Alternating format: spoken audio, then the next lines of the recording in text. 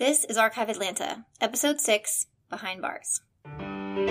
You're listening to Archive Atlanta, a history podcast where each week I'll be sharing a story about the people, places, and events that shape the history of the city of Atlanta. I'm your host, local tour guide, and total history nerd, Victoria Lemos. Hey guys, hope your week was great. I know I am so happy it's Friday.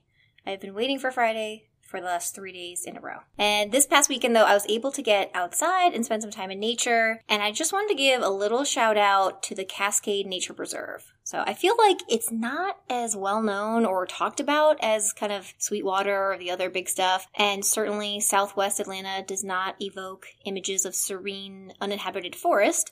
But you guys have to go. It's easy to get to. Free parking, the trail is really well marked, and no one's out there. I mean, maybe that's scary for some people, but I like being in the woods with no one else around. It kind of makes it feel a little bit more real. It's definitely not the Beltline with everyone out there with you.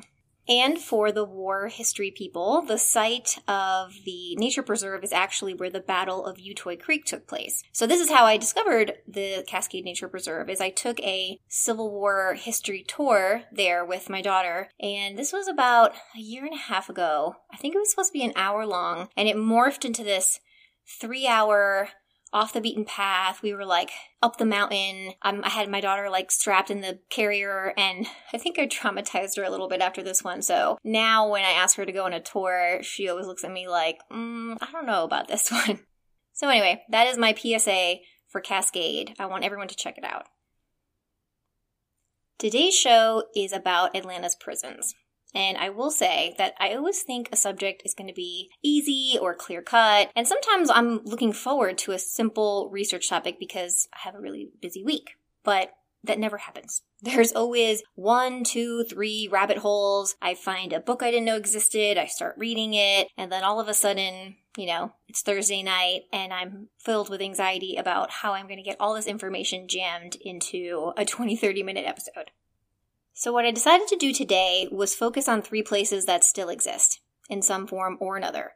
The Atlanta Stockade, the Federal Penitentiary, and the Prison Farm.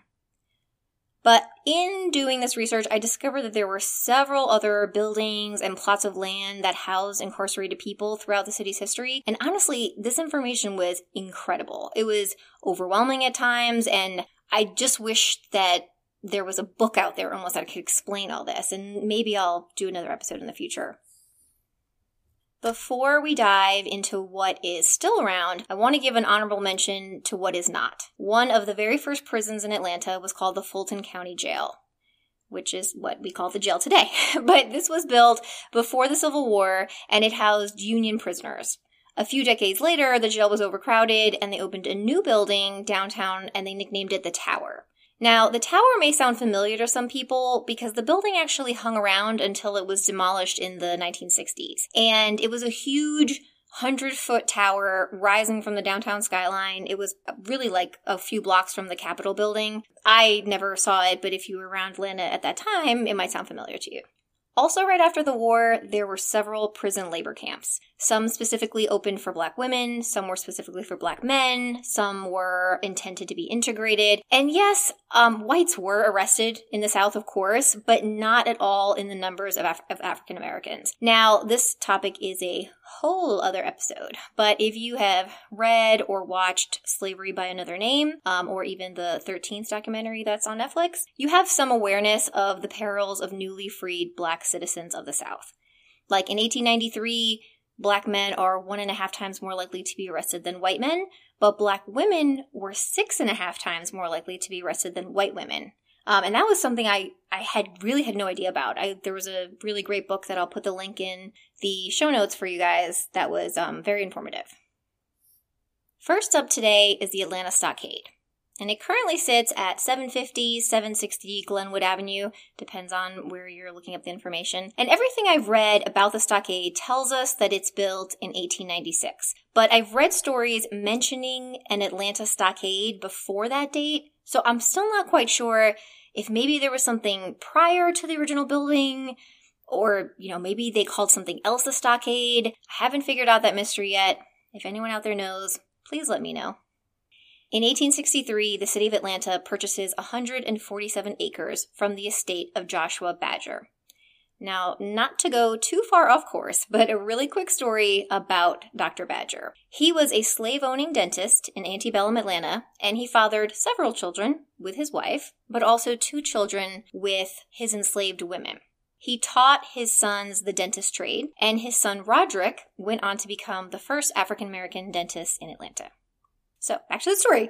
The city buys Dr. Badger's land, and they bought it because they wanted to put a cemetery on it. Now, those plans did not materialize, I think, basically because the Civil War was happening. And afterward, they used the site as a pest house. And pest house sounds a little weird. It's really an archaic term, but it means an infectious disease hospital, or even just a house or structure where they would put people with infectious diseases to keep them away from the general population.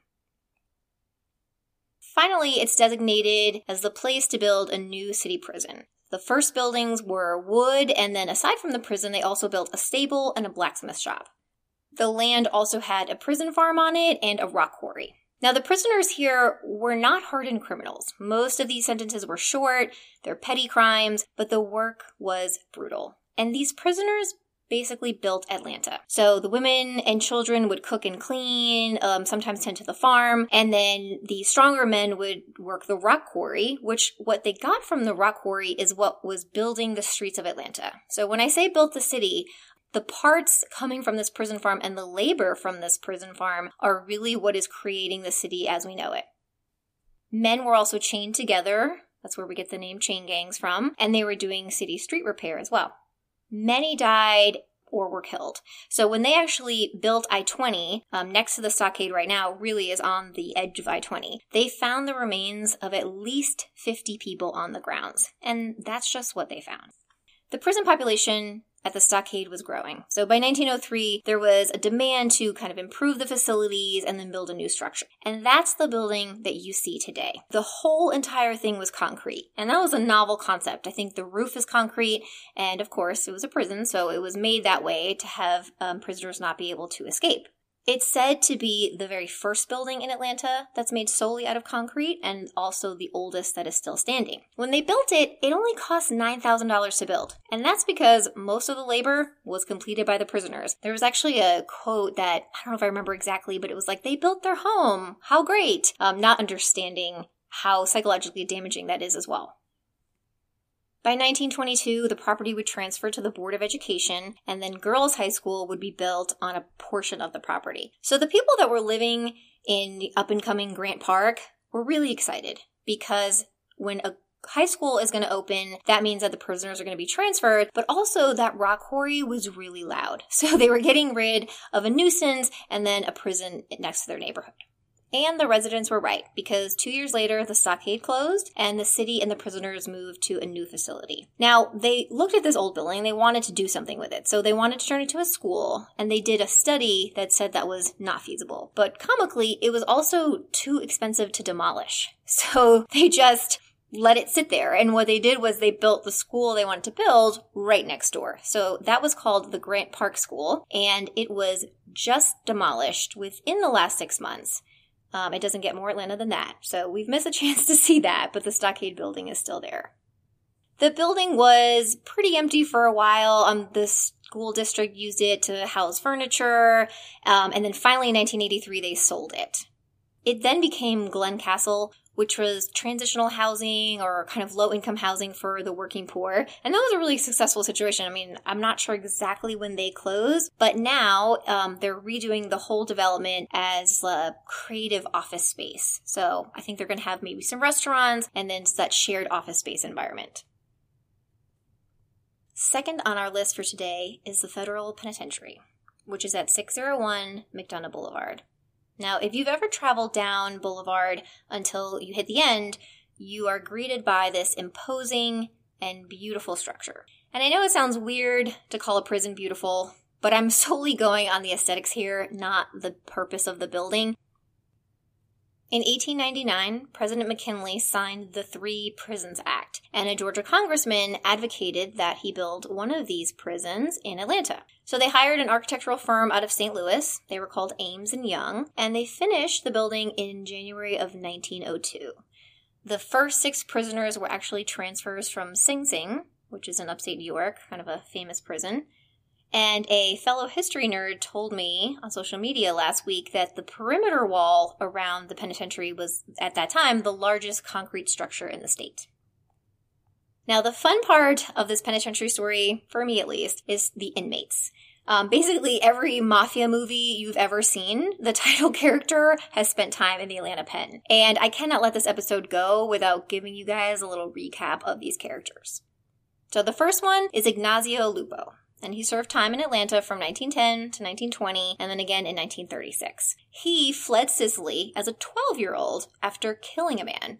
He was involved in at least 60 murders, and he was actually implicated in murdering a warden of the penitentiary in 1916, but they never followed through with the charges. Now, if you are a Godfather movies fan, in part 2, Don Fanucci, who they called the Black Hand, this is the guy they modeled him after. So, in the movie, that guy was really bad. I'm assuming that Mr. Lupo was equally bad in real life. Another famous movie mobster, Whitey Bulger, spent time in the Atlanta pen. That's the guy from The Departed. So he was a former boss of the Boston Irish mob, and he was imprisoned in Atlanta in 1956. I read something kind of interesting. Bulger claims that while he was in the Atlanta penitentiary, he was the subject of LSD experiments conducted by the CIA. I don't know if that's true, but kind of weird. And someone we all know, Al Capone. The infamous Chicago mob boss actually spent 2 years in Atlanta around 1934, and while he was in Atlanta, he suffered from syphilis, but his family rented a house in Druid Hills while he was in prison there. So I've heard that there's a lot of Al Capone stories in Atlanta, and now I understand why. Now, does anyone remember the movie Catch Me If You Can? It was about Frank Abagnale. He was the notorious check forger. I enjoyed the movie because there was a lot of it set in Atlanta. Well, in the movie, he escaped from prison. That happened in real life, and it actually was the Atlanta Penitentiary. He convinced the guards that he was an undercover prison inspector posing as an inmate. And they believed him. So he escaped the Atlanta Penitentiary, and then they caught him 2 months later and moved him to Virginia. There's also Carlo Ponzi. And if that sounds familiar, it's what they named the Ponzi scheme after. Now, he was in Atlanta in prison not yet for this Ponzi scheme. He hadn't created it yet. He was actually smuggling Italian immigrants into the country or something like that. But what's cool is that while he was in the pen, he served as translator for Mr. Lupo, the first guy we talked about. Now, I'm making this whole story of the penitentiary sound really lighthearted, but it was a really scary place. There's a quote from 1978 that I want to read to give you an idea of what life was like inside. Quote, "The pressures at the Atlanta pen are like those in no other prison. A lot of my friends won't touch banks, post offices, anything federal, because they're afraid of being sent here. A person can get murdered just having an argument. Not because somebody wants to murder, but because of the pressures, the boredom. Month after month, year after year, it starts grating away. You just go berserk. I'll never go back to Atlanta." End quote. That doesn't sound like the best place. So this was 78, and then a decade later, in 1987, the prison was a site of a very infamous revolt. What was happening politically at the time was that, I think it was 1980, Fidel Castro opened the gates, so to speak, in Cuba and let several thousand people leave. And so his hope was to clear out his mental hospitals, his prisons, and most of them came to America. So the U.S. government announced it was going to deport 2,500 Cubans that were in federal facilities, and they staged a revolt. The Cubans of the Atlanta Penitentiary burned a factory, and they took more than 100 hostages. They held off federal agents. I think the whole ordeal it took a few days. I think it happened the day before Thanksgiving, and then it ended December 3rd. It cost $35 million in damages, and then one person died, who was a Cuban inmate. So to this day, this remains the longest takeover of a federal prison in U.S. history. And it's not that long ago. So 1987, a lot of the people from those neighborhoods remember it vividly because there's federal agents all over. They weren't allowed to go to their homes, etc., etc. Now, this place is still the penitentiary, so you can drive by. I wouldn't recommend maybe getting too close, but it's definitely worth a drive. Like I said, it's a really beautiful building, and I'm very fascinated just by the property itself. There are several houses once you pass it. So I'm assuming they were warden homes or things like that, but you kind of can't tell if they're in use or abandoned, and the whole thing is really cool for me. Last up, we have the old prison farm. In 1863, the city of Atlanta first proposes purchasing this property as a cemetery, just like the stockade story begins. But the land actually played a role in the Battle of Atlanta, so derails cemetery plans. And then in 1917, the federal government buys the land because they were going to start a prisoner of war camp. This is around World War I. That never materializes either. So the following year, the Bureau of Prisons takes possession of 1,248 acres. Now, it was located only 8 miles from the federal penitentiary that we just talked about. So the farm was really owned by the federal government as well and used for the penitentiary. This was called, though, an honor farm, and it was kind of an experiment. It hadn't really been done. No armed guards, no bars, no fences. The warden was actually an agricultural expert rather than a hardened prison guard. And the original staff, when they opened it, had a veterinarian and a physician as well. And this was for the most trustworthy, well-behaved prisoners. They would work the land, harvest the crops. The crops would feed themselves, but also it was feeding the prison population at the penitentiary down the street. Now, the experiment was a success. By 1935, there are 150 prisoners working on the farm, and officials added brick buildings for laundry facilities, dairy barns. There's just buildings scattered all over the site. This sounds almost utopian when I write about it, or maybe when you hear me talk about it, but we have to remember that this was a prison labor camp. People were lynched, people were hung. The majority of these prisoners were Black and had been arrested for minimal offenses like loitering or breaking curfew. The life here at the camp was really that of indentured servitude. Just like the bodies found at the stockade, I have no doubt that there are bodies also on this land as well. Now, the honor farm really flourished into the 1950s, and then it just gets a little murky. Like, nobody can really find records or understand what happened, but the kind of official closing that we go by is 1965. And everything was just left as is. They had cabinets full of files. It was like everybody just got up one day and walked out. What I want you guys to know about this land, because, like I said, it is still here. I wouldn't recommend trying to get in. It's very well secured now. But this is the largest piece of untouched land inside the perimeter. It's larger than Piedmont Park, Grant Park, and Oakland Cemetery combined. The city of Atlanta has owned it this entire time. And over time, a portion of it has gone into DeKalb County. So now you have a little bit of a stalemate between DeKalb County interest and Fulton County interest, but still.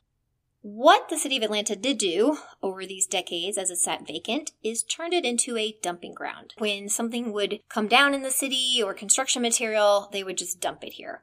So what's really interesting is that the prison farm has remnants of downtown's Carnegie Library. So there was a beautiful, I think, early 1900s library at the spot where the more modern library is now. When that was taken down in 1977, they just dumped it all at the prison farm. So when you go out there now, all of these columns are still out there. There's also, though, a ton of asbestos, just other debris, and lots of tires. They had a fire in 2009, but last year they had such a bad tire fire that you could see the smoke when you were in an airplane landing at Hartsfield. I mean, it was a serious fire. The property itself, it needs some TLC, but this could be a really incredible place. And there is a man, of course, with a mission and a website, so you can look up SaveTheOldAtlantaPrisonFarm.org. There's a Facebook group as well, but YouTube has a ton of great videos where he explains the property to you and you can get some aerial view of it. I mean, it has 2 large lakes. It would make an amazing park. Like I said, though, don't try to go yourself. After the fires and things like that, they've really cracked down. I've heard that almost everybody that tries to sneak in is going to get caught. And again, don't want anybody to get arrested for the podcast. And that's the story of incarceration in Atlanta. And trust me, this will come up again because I have much more information and my goal is to pepper it into some future episode where it fits and maybe we can do another one about labor camps. As I always say, share these stories with your friends and family, and if you're enjoying the podcast, share that with them as well. Hope everyone has a great weekend and I'll see you next week.